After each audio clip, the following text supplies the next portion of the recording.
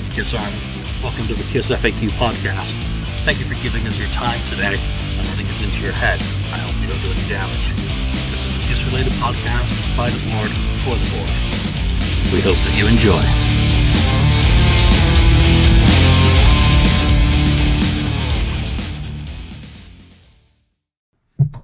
Take two. Welcome to episode 176 of the Kiss FAQ podcast. For a moment there, I didn't know who the hell I was or where I was or what show this was, and it seems to have been one of those weeks. Episode 176, Lonnie, St. Louis Kiss. What's up? Marcus Almighty, Mark. Greetings. And 69th Blizzard, Ken. Good Yes, gentlemen, to see you again. Let's just do the news quickly. Tomorrow is April the 27th, which means happy birthday, the original, the one and only. He's a card, Ace Frehley, and apparently he's got a special announcement, so check out his website, his Twitter, or whatever. Right. Maybe it's him wishing himself a happy birthday, who knows. Perfect. I'm just glad he's around to tweet. Great. There we go. Yes. Other news, I don't know. There's nothing really this week of interest. Nope, that's it. I did just read a comment on the FAQ message board, and no, it's not that one that everyone's been reading. That's that one. Another infamous one. It was one poster suggesting that Vinnie Vincent is overexposing himself at this point with all these shows that he's appearing on. He was in on an Australian podcast this morning. He's been on the fantastic Talking Metal. Good job to Mark and the team there. Obviously, he's been on Decibel Geek. He's been on... Has he called into the Kiss Room yet? No, but I'm sure he will. And of course, the guys from Three Sides of the Coins did a great Q&A with him at the Spooky. So just a yes, no, maybe. What are your thoughts, Ken? Is he overexposing himself, or after 30 years or 20 years, no amount of too much is too much? Because take it while you can. Expose us in the wrong way. As long as he doesn't go the full Bill Cosby. I don't want to. If he comes out in a trench coat, I'm putting the blinders on. But yeah, as for exposing, I don't know. He's been gone for so long. I think he's just excited to be back and wants to get out there. It sounds like he really wants to,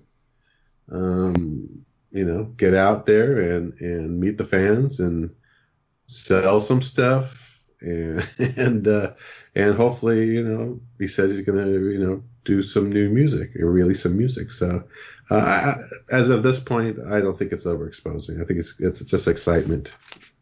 Agreed. Mark? I don't think so. I think that he's, like you said, he's been in the shadows for so long. Now he kind of seems to want to make up for it and, get exposed on as many different shows as possible. And I think he'll continue to do that. So. There's a lot of meat on the carcass of Vinny's career to talk about on different shows. No one show's going to cover everything that everyone wants to know. It's going to take a book by Vinny, and maybe these interviews are going to help him get some of his thoughts in order. He seems to be coming across very well in them, but there is so much that I think the fans want to know about him. He's a bit of an enigma. I can't speak today. I'm doomed. I haven't listened to any of them. I got to catch up with it. And Lonnie, what are your thoughts? Overexposed, not exposed enough? Absolutely not overexposed. I think it's fantastic that Vinny's out there and doing these things. I mean, a year ago this time, I would have, done just about anything for anything Vinny related because we haven't heard from him in so long. So I think all this Vinny exposure is fantastic. I can't get enough of it. I can't listen to enough Vinnie Vincent interviews. I mean, we haven't had one in 20 years. So I think it's great. I'm enjoying every minute of it, and I can't get enough of it. So absolutely not. Yeah. No such thing as overexposure. This is Kiss we're talking about. Overexposure? What's that? Freaking kidding me? And he did mention... It's the stupidest thing I've ever heard, actually, to be honest with you. He did mention on a few episodes of some of these podcasts that he is working on a book now. So there's your answer to that. Oh, yeah. Yeah. There we go. Well, the Kiss That's FAQ panel experience. says, no, he is not overexposed. Keep it coming. Vinny, we want to hear more about you, your life, your career, your work, and hopefully at some point I'll get the opportunity to talk to you. Okay, today I want to start a little new micro feature at the beginning of every episode. It's where we get you came up with Kiss-periences, your Kiss experiences for the week. See, not a good one. You better trademark that. Now. Not a good one when I can't speak to even try and say, but it's pick one or a couple of things that you've listened to or watched or purchased or obtained in the past week. Give us their context, just a little week to week as a Kiss fan. I'm going to get started with I had a couple of things lined up for this. Number one, I was sitting in my car yesterday. I'm like, I really want to listen to Badlands. So I went on I've usually got a USB loaded in there. And you know what? I did not have it in my car. I was bummed out. I didn't have any Ramones either, which I got to fix that. So I came home today, ripped that. It's going on my USB stick that lives in my car. Still to this day, I didn't know who Eric Singer really was in 1989. I was just beginning to kind of discover, obviously I was a fan of Ray and Jake E. Lee, which is why I got into Badlands and knew that album was coming because the amount of hype in the metal magazines. That album, I mean, after listening to it in Dusk today, it still stands the test of time very, very, very well, and I can't wait to have that back in the car. Another thing from the week was... I'm still working on Kiss's touring history. That's a never-ending job, a life, a calling. I'm sure it's the same with Jeff and Kurt, that they are always looking for new information. Well, same with me. And I was reading some old interviews. I posted one of them up on the FAQ and on Facebook this week, and it had some great stuff. They're loud and stupid, which admits them to a very broad category. And just because 8,000 morons go politely and harmlessly berserk whenever an overdressed clown shouts rock and roll through an overloud PA does not mean that the thing is taking place. And if it does, then an inquest is long overdue. That reviewer in Britain's NME was the September the 9th show, 1980, at Wembley, and he was brutal. He got Paul mixed up with Ace, so he's disrespecting Ace all through this review. He's getting his facts wrong. He's accusing Paul of ingratiating himself to the audience by saying, England, I hope you kick Finland's ass tomorrow. Well, number one, Paul clearly says on the recording, Norway, who they were playing the next day as part of the 1982 World Cup qualifyings, they won 4-0.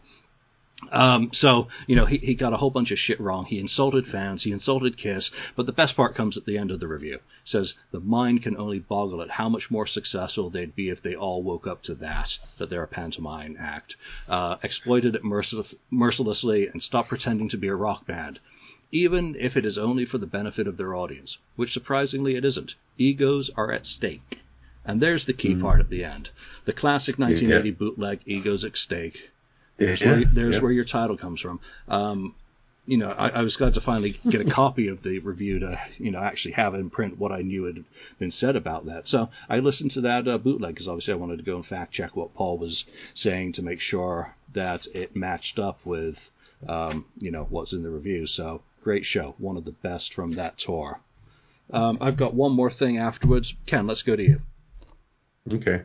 Well, of course, I recently, like everyone else, had bought that, Destroyer, or many of us, I guess, some of us, the Destroyer red vinyl, but I'm not going to show that. Everyone's seen it all over the web and everything. But I decided to buy something that I haven't been collecting these or anything, but I decided to go ahead and get this one here. I do want to get those. The Gene Simmons, the Dynasty outfits, figures toy company. Yeah, thanks. Let's see. Julian's a big fan of the action figure. The face. Blocking it out. And they made his face kind of like the cover of Dynasty. It's pretty cool. It has a cape and all. And I don't have all the series that came out. I don't have all the dolls. I mean, I had the original. I still have the original Mego dolls that I bought back in the late 70s. Plus, I got, I think, the first album series from the same company here. Just the first album. But I didn't buy anything else until I saw the Dynasty one. I thought, I'll go ahead and get the Gene one. And that's it. I'm just getting the Gene. So I've never been into the action figures. I won a set, I believe it may have been Kiss Freaks back in 1998, right after I'd moved to the U.S. I was living with this Dutch lady, and she was like very direct, and she saw the box. She says, "What the hell is that crap?" in a very strong Dutch accent. And holy crap. I think I put them up on eBay very soon afterwards, but could not get rid of those, for now, like obviously mint in box. So, Mark. Cool. So that's it. Well, so for me, basically, my big thing is collecting albums. Obviously, I haven't collected many of them for a while, but I got into that kind of, desire to pick up a few more. So I got 3 in just recently. So I got an Italian pressing of Lick It Up. Oh, nice. In. There's The label. Yep. Hey, that's damage. That's got writing on label. And another thing is I've been starting to collect Sweden pressings for Sweden. They're not easy to find, but I was luckily able to find a Dynasty. God, they're not easy to sell either. Holy shit, came with that label. Yeah. And the last one that I got, of course, I'm sure Julian will approve. Alive? Is I got Really? a UK Cork. pressing of. That's nice. I always like that label. Yeah. Where'd it go? So. Nice. And right now I'm just really trying to nail down a couple of those countries because I have all my Canadian, all my US ones. So I want to try to get at least a full set of Italian and a full set of the Sweden ones. So it's getting there. The Sweden one's taking a little bit longer. I just found a Destroyer and I found I think it's a Dress to Kill.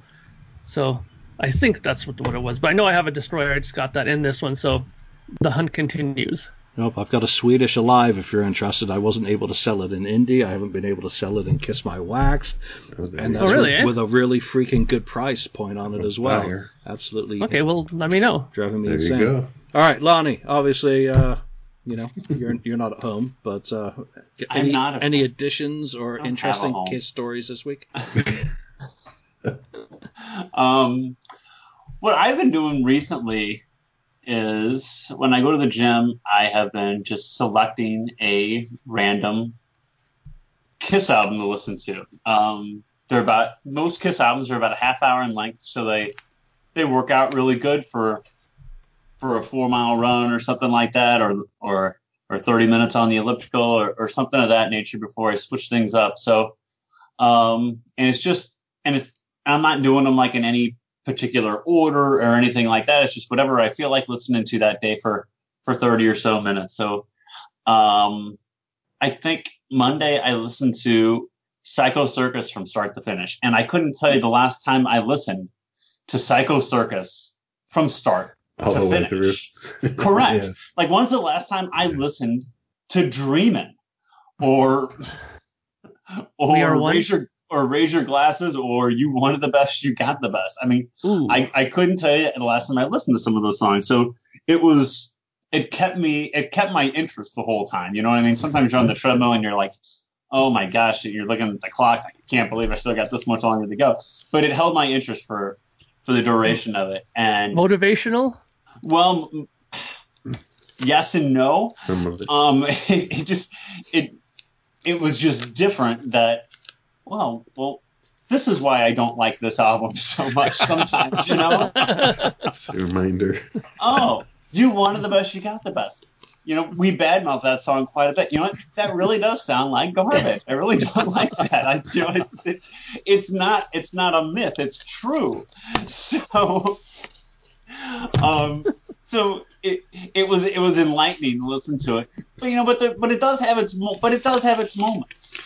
I really do like the title track, and I listen to the title track. I have the title track on different playlists and things like that on my phone. And Into the Void is really good, and you can definitely hear the Peter Criss drumming on Into the Void versus the rest of the tracks on the album. And when I was 19 years old, I didn't want to believe that. But today I can listen to it with an open mind and say, and you can instantly hear it from I Pledge Allegiance to the State of Rock and Roll into the Void. that, boom, there's a different drummer playing on this track. You can definitely hear it. And I know Kevin Valentine did his best to imitate Peter Criss to make it sound like it was Peter Criss, but man, you can tell. And then on other songs, you can really tell, and then go back to listen to Into the Void, and like, wow, there's something totally different about that song, and it's the drummer. Style. And you can't hide. You always say a band is only as good as its drummer, and I'm not saying good as in Peter Criss was bad at that point or anything like that. I'm not saying that at all. I'm just saying you can definitely tell a difference in the drumming style from the rest of the songs on that album versus Into the Void. And just the song selection on there just still blows my mind with Dreamin', with You Wanted the Best, with I Finally Found My Way. It's still a letdown to me. And it gets a lot of heat on Kiss message boards. It gets a lot of heat on Facebook or Twitter or what have you. But the legend is true about Psycho Circus. It is not very good. You know what? Come September and the 20th anniversary of that album. I was thinking about that. We have to do it. I think we have to do another. I know we've talked about it on an episode, but come on, our opinions, or at least my opinions, change from day to day. So I'm not consistent. I don't try to be. I just say things, that I feel in the moment. Yeah. It's all kind of stream of consciousness. So I like to go back and visit that, and maybe play it in the background while we talk about it, and maybe even try and get a guest on about it. So I had one other current Kiss thing, and that's just something that came in the mail. Of course, it came from Japan, so what's always nice about it is it says, "Do not bend." It's packaged in 18 layers of cardboard, and the USPS has smashed the fuck out of it with its automated... came with a big crease down the middle. It's got a gouge in it that goes right to where the stuff goes. So I just got to be with it during lunch. Yeah, so this is just a bunch of Japanese flyers. I'm not going to open them up. You just see the ones that you can actually see. Where's the other one?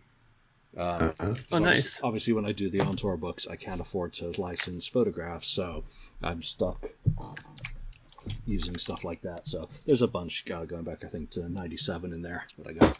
All right, let's get into today's topic, which, it's about 1978. We're in the 40th anniversary of that year, which was quite a year for Kiss when you think about, you start the year essentially with Double Platinum, end of the Alive 2 tour. Before that, Double Platinum comes out, then filming of Kiss Meets the Phantom, final recording of the solo albums, into the solo albums, and then into Dynasty demos. So was it their swan Jesus, I should let Ken talk. Swan I can't even say it. Yeah, this, what about the, Kiss's decisions, releases, and activities, and how would you have changed 1978?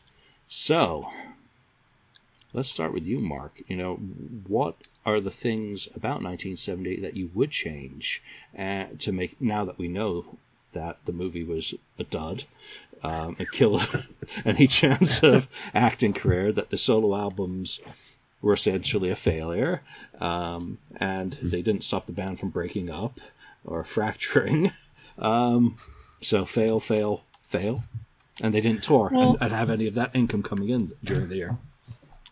Well, the thing is, what I find is that I think a lot of this stuff might have been looked at differently or might have ended differently if there wasn't just so much turmoil within the band. I mean, if those guys were getting along like a lot better than they were at that time period, and maybe making the movie would have been more enjoyable for them. Maybe they would have had fun doing it. Maybe it still would have sucked, but maybe at least they would have still, had a good time doing it at least, and not, running off the set at times and not being around for voiceovers and stuff like that. You know what I mean? Like, if they would have been in a good mood, maybe that would have turned out better. And the solo records are the one thing that I think I would have changed. I mean, no matter how much I love those solo records, I think I would have probably tried everything in my power to make them not do that, because no matter what band I think about, whenever you give a band an opportunity to fragment and do things on their own, as soon as somebody does better than the other, then the wheels start going. You're like, well, wait a minute now. Does that mean that I'm the man who's behind this band? Am I the guy who's the, principal writer? You know what I mean? Then the gears start going, and it's never good for a band situation. That's why I always think that the best time to do solo records is when the band is done like when the Beatles or something like that, when they were completely finished, then they started doing their solo records. And they started doing their big output of solo stuff. I think that's the best time to do it. I think that's the one thing I would have definitely changed, is not to have done the solo records. Ken. Well, part of the problem is they overexpose themselves, obviously, unlike Vinny. But they overexpose them. I think it's part of it. Part of it's the record company's fault. Alcoin management, and the whole bit, and the band. I think they all got full of themselves at that time, around there anyway. But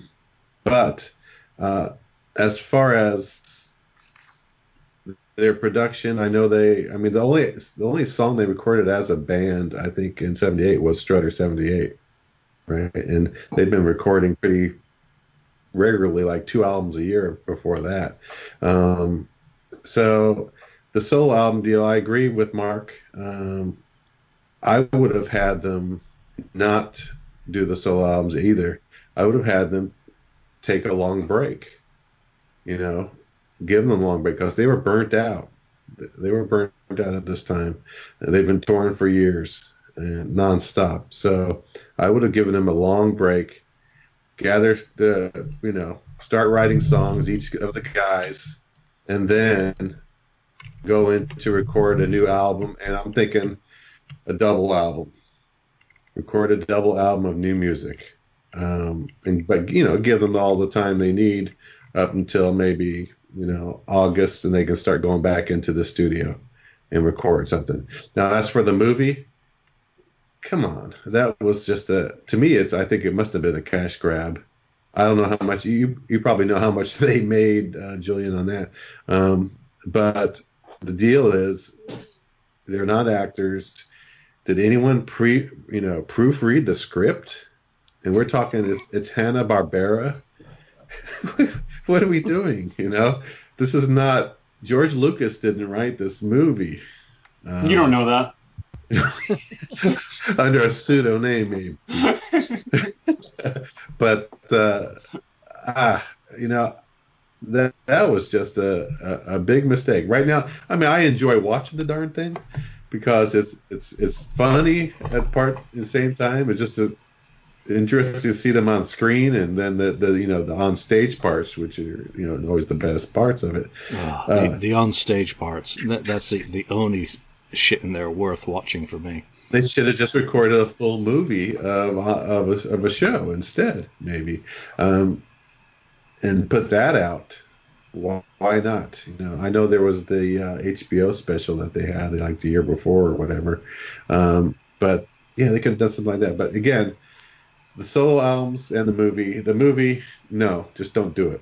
Give them a long vacation. Give them time to refresh, recharge the batteries, and then start writing music, and then bring it all in and try to put an album or double album out, and have someone, maybe still Kramer, produce it, the record. Yes, that's where I would go.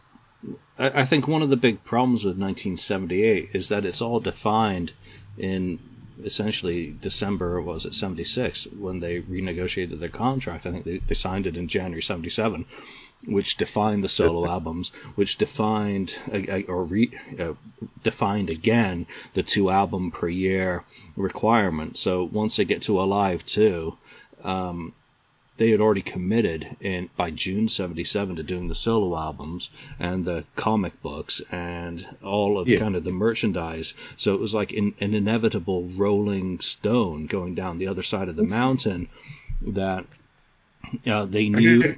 They knew that they couldn't get a studio album out in time to meet the requirements of the contract. Therefore, double platinum happens with their blessing, obviously, because they did Strutter 78 on there. And then they're focusing on the touring cycle for Alive 2. They're touring, you look at the amount of dates that they did, it never really shows up being a complete slog on the road all through their career. It's never, I'd say 74 and 75 are the most overbearing years in terms of the number of shows that they played. After that, it's like little, like had been analyzed for them early on in Glickman Marx. They've really dialed it back into short spurts of touring. So, well, quickly on your comment about the contract and I know the solo albums. Who is it? The record company that put that they want to do the solo albums on there, or was it Kiss's management? A coin. Who puts that on there that you guys need to record 4 solo albums on the contract? I don't know. I would assume, and that might be a good one for Kurt or Jeff whose idea was it? To kind of answer with some of the conversations that they've had with CK. It's not specifically about solo albums. You have to remember that it's the language in the contract. I can't remember if I uploaded copies of this contract on Facebook. Is that it should solo albums be recorded, then those would only count as 2 members counting for 1 studio album. That was how it was defined. Mm-hmm. It wasn't defined that you are required to record 4 solo albums. It just said that should solo albums be recorded, that they wouldn't count as a whole album against the requirements of the contract, and that they'd only be seen as a 2-for-1. So, again, where does that come from? I don't know.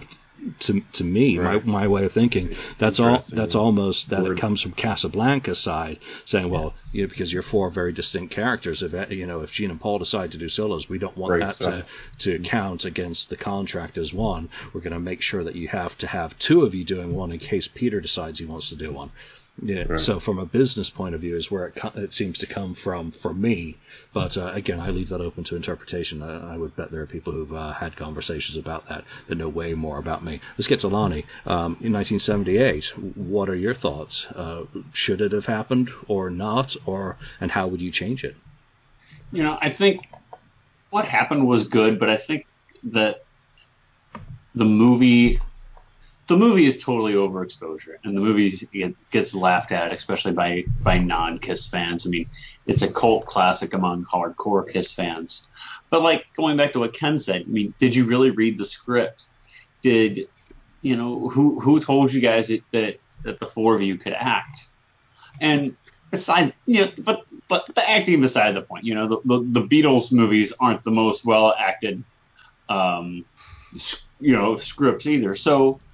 But did you really read the script? I mean, Paul talks in Kiss Extreme Close-Up that, the movie was brought to us and it was a hard day's night meets Star Wars. And we were like, yeah.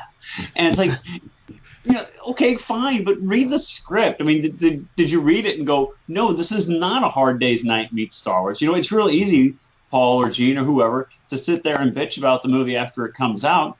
But did you take the time to read what we're actually going to do? Did you maybe in the process of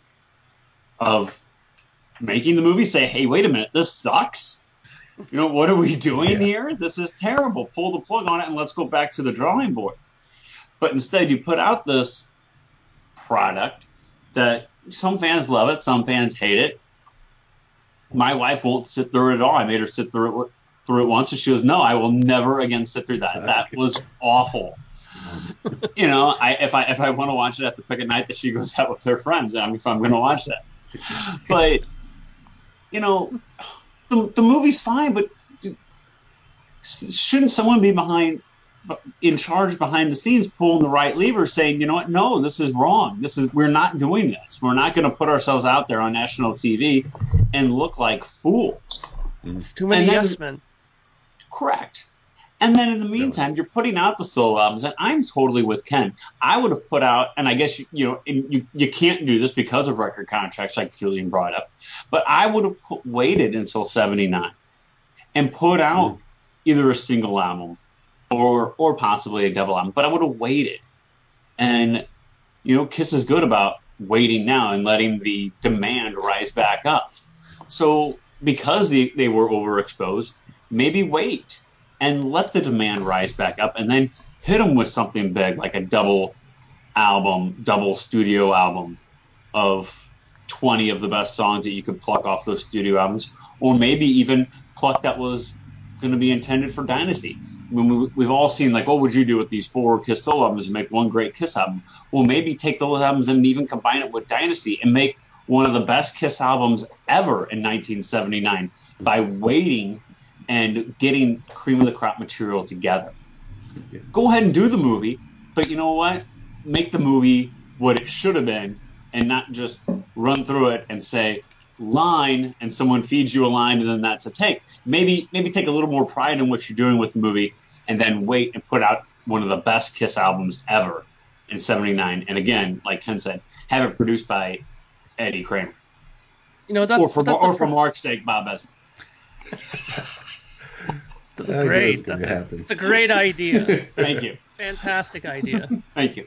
But I think the problem is that at that time they were in that bubble that musicians get into where everybody's patting them on the back and saying, "That's right, baby. Everything's fantastic. You're a great actor, man. What are you talking about?" Like they don't have anybody saying to them that they suck or that this is terrible. If they did, maybe they would actually listen to it. But I think that they were at that point where they thought they could do no wrong, I think, and that's why all these things happened. Yeah, I think Lonnie came up with a very good idea there that I don't recall anyone ever mentioning on this show before, that perhaps if they'd taken that year off, maybe done something, say film a concert, Kiss at Magic Mountain, and just have some cornball like scenes interspersed with the full live concerts filmed, especially on occasion, because the Japan stuff had only been HBO and I think it was offered to somewhere else. But take the year off, just do that, and then go into 79 and have a double album. I love that idea. Imagine Kiss Dynasty, the double LP. Here's new 1979 recordings, and essentially the best of the solo albums on disc 2. Think of all the bands that have come back from a hiatus with a double album. I'm thinking specifically Physical Graffiti for Zepp. Though obviously they had reasons for the delay in between. But they went back to some of their stuff from 72, 73, and I think even earlier on a couple of the tracks on Physical. And then there was all new stuff that had been written in the immediate run-up to the release of that in, 75. So what a great concept. There is Dynasty, such a grand title for Kiss, coming back in 79 after a year off, and you wouldn't have had the solo albums, you wouldn't have had the fiasco. But then again, when we get back to, I think what Mark said, Yes Men, I don't think as much Yes Men as Bill Aucoin by that time is focusing on so many other bands, trying to break them as part of AMI. Toby Bo, Angel Baby, whatever that song is, Piper, who else he's got on the roster? He's Virgin. They're trying to break Billy them. Squire? Yeah, that was Piper. Was that Piper? Yeah, that's Piper. Yeah, that's Piper. You're right. Yeah. So you've got AMI's really branching out and trying to expand. Bill's trying to expand as part of that because he's been managing Kiss in 73. The guys from Kiss are branching out. Gene Simmons has discovered Van Halen, and look what happens with them. Now he's working with Virgin. Paul Stanley, well, he's not doing as much. I mean, he's kind of biding his time in the background. He does do a little stuff with the Alessi brothers, and then eventually leading into 79 goes into New England. So they're both kind of broadening out. Ace and Peter, I don't think they're showing any propensity for work outside the band.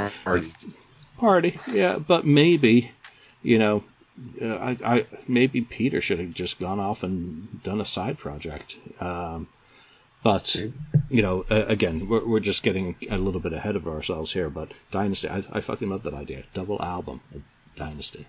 That would have been kick-ass.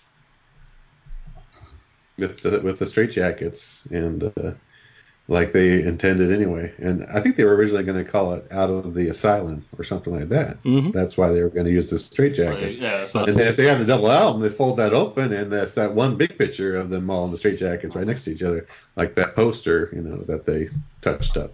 But then Ted Nugent ruined it all by using a straitjacket. So. Yeah, well, who cares if one more person uses a straitjacket? Alice Cooper used a straitjacket. Alice Cooper got it before that. He used before that, and he even used it on From the Inside. And come on, if you're gonna steal from the best, right? Paul Stanley, how many times have you said that? Yeah, Kiss is good at doing that. Harry Houdini did it, Or if you're gonna steal, make it better. So what if Ted Nugent's used a straitjacket and do it cooler? Your Kiss, for God's sake. But what is the one biggest factor of 1978 that you would change? Would it be the solo albums? Would it be the movie? Which one of those is seen as more of a liability, or do you think is more of a liability that should be erased and reformatted, Ken? Boy, which one's more of a liability?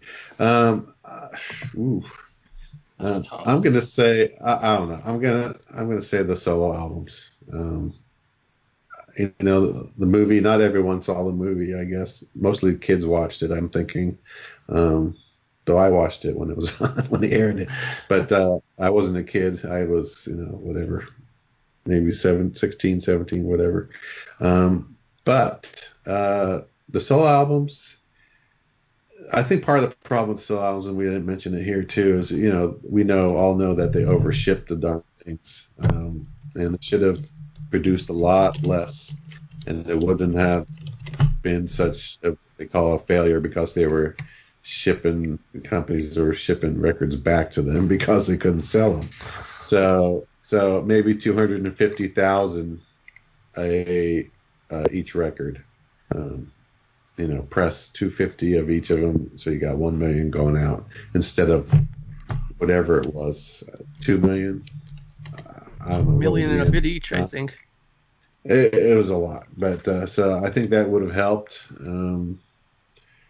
Again, it was a big change right there because you're starting to see the different sides of each member's music. I think another thing that divided them then right after that was because Ace's album turned out maybe not selling the best, but getting the most acclaim and having the big hit record on it. Lonnie, how about you? I'm going to go with the solo albums also because, that was I would rework the movie and I would get rid of the solo albums. I think the solo albums were a bigger mistake than the movie. I think it was too much overexposure. You put out basically more or less 40 songs in one day from Kiss. Mm-hmm. You know what I mean? More or less 40. I don't know the exact numbers. I'm sure Julian does. He's probably corrected me in his mind already. I just think it's too much Kiss if there's such a thing in the public side to put out that many. I know it's never been done before for a band to put out, 4 solo albums on the same day by all the original members of the band. It's a great achievement. It's a great accomplishment. No one else did it prior. No one else has done it since. Maybe there's a reason why no one else has done that move. Exactly. Because it's too much. It's overexposure. I think I would rework the movie and eliminate the solo albums. And don't get me wrong. I'm not here to bash the solo albums. I think Ace's solo album is fantastic. I think Paul Stanley's solo album is one of the greatest albums I own in my entire collection. But I think it was too much. In the comic book where it says, "Oops, I think I overdid it." That's exactly what it is. Right. I think we overdid. I think they overdid it. At that point, it was just way too much, and the overshipment of them, like you said too, Ken. They shipped all 4 of them like they were all 4 Kiss albums, and all 4 of these are going to sell it just as much as Rock and Roll Over did, and just as much as Love Gun did. Well, you know what? A 12-year-old kid doesn't have money to go buy 4 Kiss albums at the same time. He's lucky he mowed enough lawns that he can go buy 1, not all 4 at the same time. That's just not the way the world works as far as your fans go. And because his fans were getting younger at that point. So I think the 12-year-old kid mowing grass is a good example because their fans were getting younger at that point. And he doesn't have the it would have been a 10-year-old fan by that time. You're exactly. So even more my point then. He doesn't have the money to go buy 4 albums at once. He doesn't have the allowance money or the grass money to go buy 4 albums at the same time on the same. It's just not there. I didn't. See? About 2 at a time, so yeah. Correct. It just wasn't there. So who did you buy the day it came out? The first 2 I bought were Gene and Paul's. See? That's perfect. Imagine if someone bought just one and they bought maybe Peter's first. Nah. And then they would have thought, oh crap. A wrestler like this, and then maybe they don't even try. Well, they don't even go back and like, oh shoot, Are the rest going to be like this? Maybe I won't even go, attempt to buy Paul's or Aces or whatever. I mean, that could have been a drawback right there. I don't know. They should have done what they did with Led Zeppelin's In Through the Outdoor. Put it in a paper bag so you didn't know which one you were getting. You keep buying the same one. I'm buying a pack of baseball cards or something. Yeah, I mean, it would have been like that. I mean, staggered the releases, one each week, and they're all in paper bags, and you just don't know. There might be something on the back cover that kind of indicates. So you keep buying Paul Stanleys until you get a Peter Criss. Right, like buying a pack of baseball cards. I got that way. There you go. I got 3 Barry Bonds. Can't get a Ken Griffey Jr. But I think something that Ken and Lonnie both touched on is the record industry dynamic. That Casablanca and Neil Bogart, I mean, he's the biggest liability to Kiss in 1978, probably selling them the line instead of shipping 800,000 copies of each. No, we're going to do 1 million. No, we're going to go 1.25 each. I mean, he was the master of his own downfall in that sense. There was something I was reading this week online, and if you Google the history of Trigger by Derek Remington, and that's Derek. Trigger was another one of these rock bands signed to Casablanca at a time that they'd already become, very much the disco label. So having hard rock acts, I mean, I think there was Stallion, The Gods came in through Millennium, one of the subsidiary labels. I managed to actually say that word. Angel was continuing to not do a whole hell of a lot. Trigger comes in 1978, and again, Gene Simmons is thanked on the back of the album simply for being a proponent of saying, yeah, sign them, they're a good band. He didn't discover them or nothing. They actually had made a record beforehand. But Derek does a week by, I mean, it's 48 pages of an old online forum, and he just chimes in every few days, going back to 2013 or something, on the history of that band, how they got signed to Casablanca, and then more importantly, for the context of what we're talking about here, many of the issues that were affecting Casablanca at the time as a business. Larry Harris has done a great job in his book. I think Kiss and Sell does a pretty good job, but this tells it from an artist's point of view of what it was like to be signed to Casablanca. And Casablanca had become such a bloated, kind of single-focus entity that they were only able to focus on one thing at a time. So by the time the Trigger album is released, 78, it's like pushed out of the way in favor of Studio 54 album. And then allowed to die. But he also talks about Casablanca falling apart internally. And that's the immediate aftermath of the release of the solo albums and the impact that it had on the record label. So just after reading that this week, I mean, beforehand, I would have said, when we started considering this sort of topic, I would totally have said the movie, because they're a highly visual band, and suddenly to show them in such a cornball method on TV really kind of reinforced to the masses that they had gone from cool to kind of your 7-year-old brother's cool.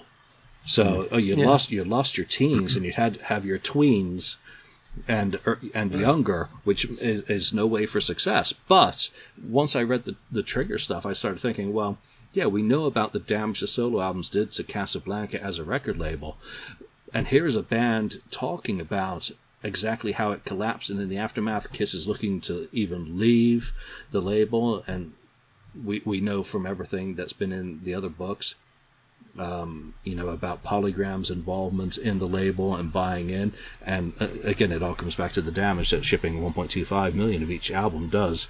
So that's the one thing I would change. I totally agree with Lonnie and Ken. Mark, I didn't let you answer that before I went on a monologue. Sorry. That's okay. Basically, my answer is the same that I had before, which is I think it's the solo records. I think that, in my opinion, the movie did, minimal damage to them. I think that that's one of those things that they all kind of collectively could have agreed and said, yeah, that was maybe an error, and could have just brushed it off with a little bit of time and just moved on forward from it. But I think just the solo albums just did so much damage in so many ways, like you mentioned as well, like even within the record company itself, because once the record company gets in trouble like that, their confidence in the band now is being shaken as well, right? I mean, sure, maybe it's their fault for sending out so many copies of it and stuff. Like we said, if they would have sent out less, maybe it wouldn't have been so damaging. But, you know, now in their eyes, and don't forget too, I mean, a lot of these times when I was reading these books too, a lot of people were saying that these guys were, you know, flying by the seat of their pants at this record label. You know, they were doing like weekly orders of cocaine with, you know, within the office because that's how the lifestyle was, and everything was going crazy there. So, I mean, logical thoughts sometimes maybe went out the window and they just, you know, went with just pure, you know, off the cuff ideas. Like, this is a great idea. And, you know, after 2 or 3 lines, any idea is probably good at that point. Right? It's a great idea. Give me another line. Yeah. Ideas are spewing out of me. Keep giving me So keep getting better. but that's the thing. I mean, at that point when the records start coming back and their confidence is shaken now a bit about whether Kiss is going to be able to, you know, keep them afloat even now. You know, it's those albums. You know, if they wouldn't have did those records, would that have happened? 3, 2, 1. Eddie's back. Eddie's gone. You're freezing, Mark. Mark. He knows there he's you freezing because we're laughing at him. Say something, Mark. I'm here. Oh, okay. Back. You're back. Okay. You had a little pause there. Lost you about a minute ago. Seconds. Or more. Okay. Where did I leave off at? I don't know, because it was breaking up pretty badly. Oh. Don't remember. It was only about 30 seconds, Mark. Yeah. Well, like I said, I think it's just the solo records just did it for them. I mean, if they would have just ditched those, everything would have been different. Because, like I said, I think the confidence in the band was shaken as well with the record label. That's another thing that I think happened with it. Yeah, you know, when we always talk about, you know, the solo albums are a mistake, how if they'd taken the best of the material, I mean, it's very easy to say, I Can't Stop the Rain. I can totally see that as a Beth analog on a Kiss album. No problem whatsoever. Sure. You take the best of Ace's album, rip it out, Speeding Back, probably one other by that time. You take the best of Gene's and you go back and take another song from Ace's instead. You know, Paul Stanley's album. You know, it's so easy to focus in on the Kiss solo albums, and again, getting back to the damage that they did economically. But should the band have hit the road? I mean, regardless of what the interpersonal relationships were like, the drug issues, the injury issues, all the shopping issues, or the Hollywood issues. You know, once the solo albums are done, that's August 1978. They're released in September. The members do some appearances here and there, but not a whole hell of a lot of promotion effort by the band members. When you think about it, compared to the scale of advertising, was Casablanca's grand idea is that we're going to drop all this money on advertising, we're going to give Glickman Marks all this money for advertising. Well, what exactly was that advertising? Because I really don't see any record of it actually being that great in terms of promotion. Yeah, you printed up some assembled especially for radio promotional LPs. They made some very nice black box bullshit fake interview cassettes to send out so that every DJ could pretend they were interviewing the band. I mean, hell, they even gave them the questions to ask for the answers that were on the cassette. There is not that much promotional effort. Would it not have been better for the band, again in a kind of best of the solos format, to have gone on the road? You put in Detroit Rock City, Rock and Roll All Night, and then you pick 2 or 3 from each of the albums and play them live and be back on the road in the fall. When did the Alive 2 tour kick off?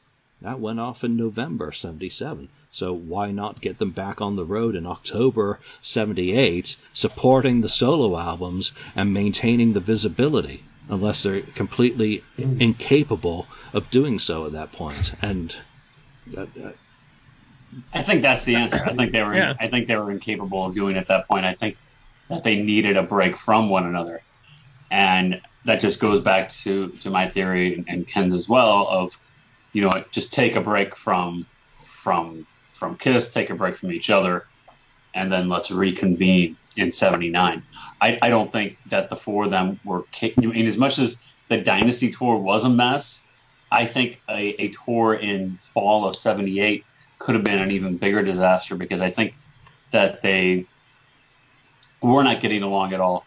Two of the members of the band wanted to quit the band, and I just think it could have been even worse, and maybe could have even spelled the end for Kiss if they would have toured at that point in time, because they just weren't getting along at all, and it could have been disastrous. I would have loved to have seen it though, just because it's one of those what if things if they would have went out and toured on it. But I mean, I read in a book somewhere, I don't remember which book it was, but somebody said that putting the band out on the road sometimes was helpful because they feared what would have happened to people like Ace if he had too much time off and left to his own devices, Yeah. And so who knows if we would have gave them a year, who knows, maybe Ace would have maybe not even be with us anymore, who knows, right? But I think that's one thing that I would have liked to have seen, to be honest. I would have liked to have seen them go back on the road with those songs and play them, because I mean we only got to hear them play very limited songs from it on the Dynasty tour, so I would have liked to have heard some of those songs in a live capacity. Yeah, it's interesting, idea, Joanne. I mean, it's possible, yeah, like you said, they did the solo albums. They said, well, now let's throw out a best of solo albums, which they did, of course, in other countries. They didn't do a best of solo albums in the United States, but to tour on that and call it the Kiss solo tour, solo album tour, or whatever, it'd be kind of interesting and see what happened. But the problem is, if they did too many of the solo songs in concert, I mean, they would have to do a max of 2 per person, I guess, per member, which would be, whatever, 8, right? So yeah. Yeah, and I think egos could have really gotten in the way at that point too. Like, well, if Paul's going to do 3 off his solo album, I need 3 off my solo album. How come he's getting 3 and I'm only getting 2? I think egos could have really played a disastrous role in a tour like that. Yeah, I think 2 songs from each one of those albums would have been totally workable. Look at Peter. I'm sorry, but on the Dynasty tour, Tossing and Turning works really, really well for my tastes. It's perfectly fine as a great rock and roll song. Peter's just done an interview recently where he talked about why that's on his album, which is really kind of neat to read. So Tossing and Turning, and then stick him up for his Beth spot and have him do I Can't Stop the Rain to pipe music right before he goes into Beth. That's his 2 taken care of. Ace, come on, New York Groove would definitely have been one because it was the hit by that point. So say, okay, Ace, pick another one. All right, what's it going to be? Rip It Out, Speeding Back. It's going to be one of those 2 more than likely. Paul is going to know immediately after Hold Me, Touch Me has made everyone throw up that they don't want to hear that live in concert, So he's going to probably pull one of the 3 out that he did in '89 and again in 2006. That's easy, take 2 of those. Wouldn't You Like to Know Me? And Tonight You Belong to Me. I think both of those would have worked very well with Kiss, whereas Hold Me, Touch Me, or actually he did Move On. Sorry. Move On. Bad choice again for what was done during Dynasty, so pick one of the a little bit more Kiss-like songs. Gene, therein lies the problem. Radioactive, without a doubt, maybe Man for a Thousand Faces. Certainly his more rocking songs rather than going into the eclectic. Burning Up with Fever could have worked. Burning Up with Fever is not bad. Or See You in Your Dreams. You listen to those demos, song to begin they're better with. Than... Yeah, so I mean there are options that kind of make sense. Best of the Solo Albums as an album doesn't happen until November '79 anyway. Where is it? Australia, Germany. Sorry.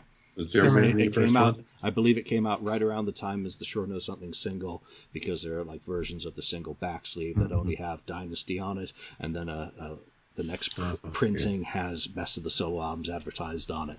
But don't hold me to that as fact. So, it comes out in Australia, pretty much every market except the U.S. So, a year earlier, touring for that, and then having it as an album the following year kind of makes more sense. But, and again, this is just a what if.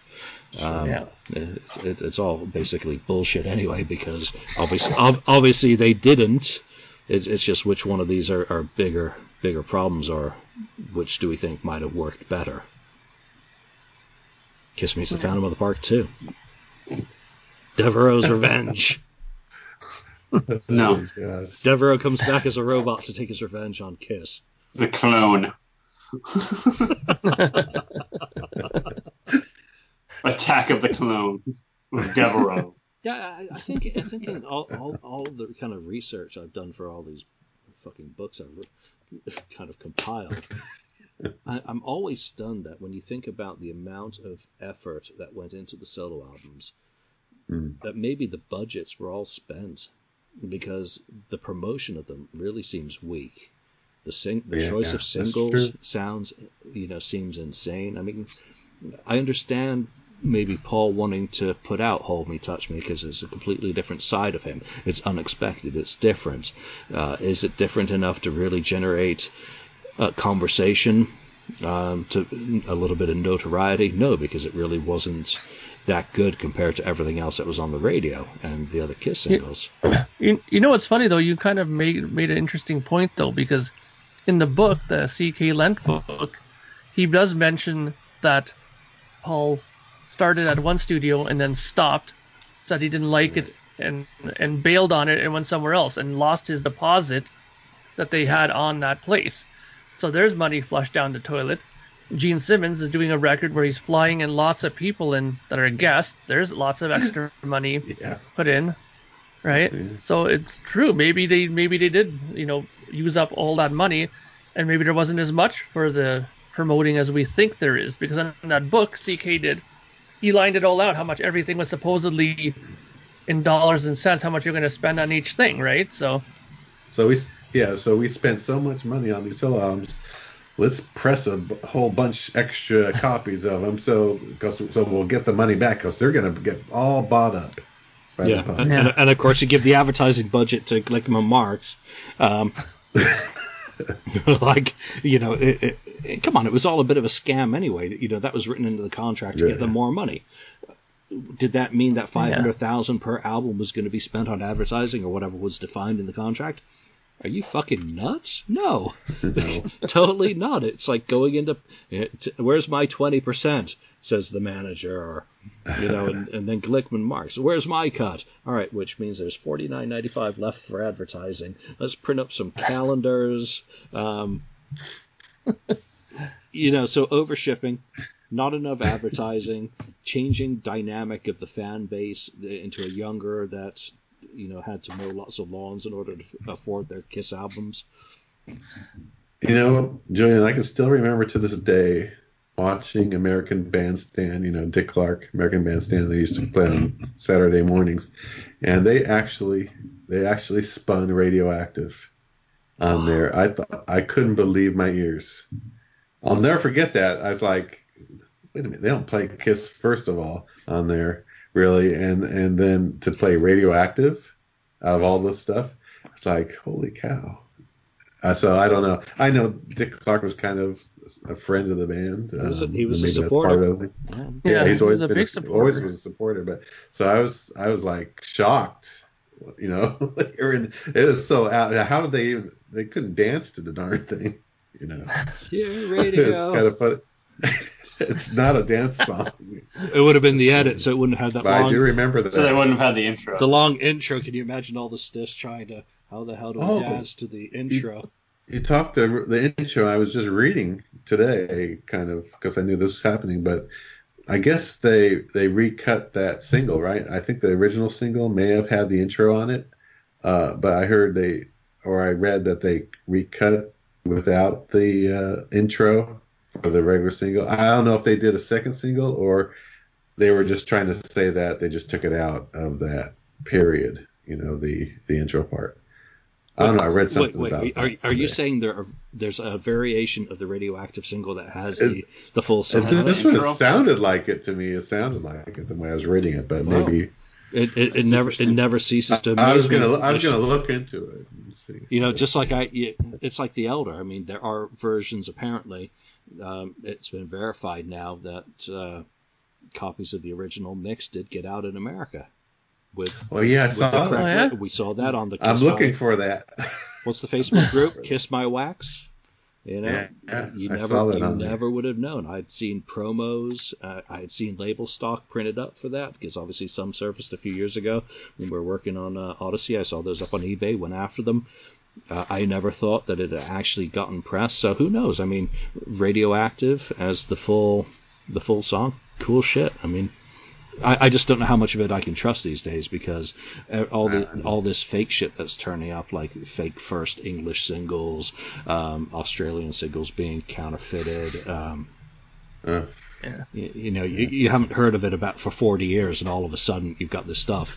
It's now you become a little bit of a doubting Thomas about it. So kind of weird. All right, any last things about 1978 and what would you change? I mean, are there any other things that occurred in 1978 other than, say, the movie that... Well, the only positive of 78, I think, is Double Platinum. It's still one of my favorite albums. Which yesterday was 40th anniversary yesterday. Yeah, I think. Oh, really? Yeah. Yeah, we did our episode a little early on that because I always think March 78 for that for some reason. But, Double Platinum, I think, is I would not change it.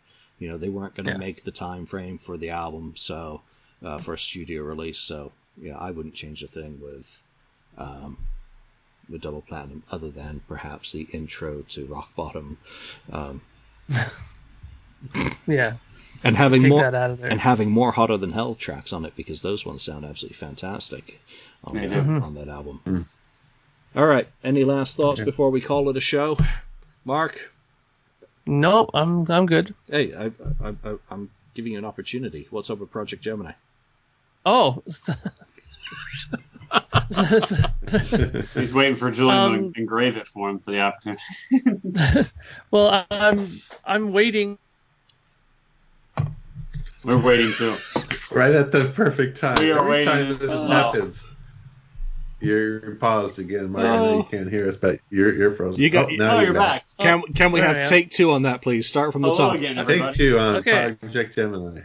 So I was gonna say I'm waiting on a phone call from the pressing plant, and hopefully I'll be picking up the albums. Hopefully tomorrow. I'm keeping my fingers crossed. That's the main thing I'm waiting for.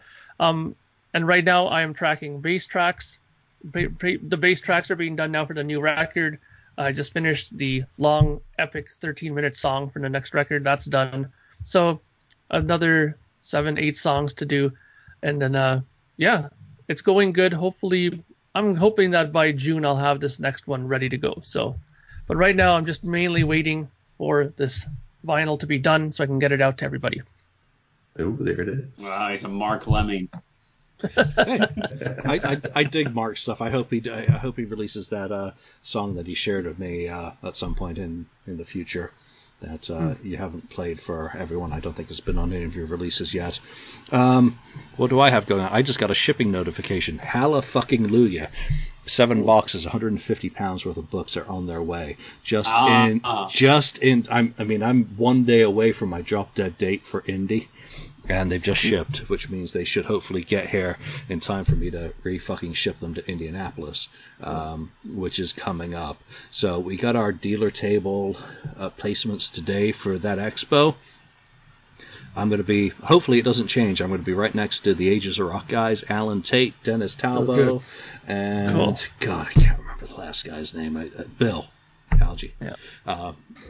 Hung with you guys before. It'll be good to see you again. Right next to me on the other side, Robert Fleischman and Podcast Rock City. A couple tables down, Tom Shannon and Kiss My Wax. Across from me, UC Replicas, which hopefully means Little Andrew. Little Andrew. So looking forward to that. I'm going to be talking about that every episode I do before I go to Indy. So, all right. I think that's it for today.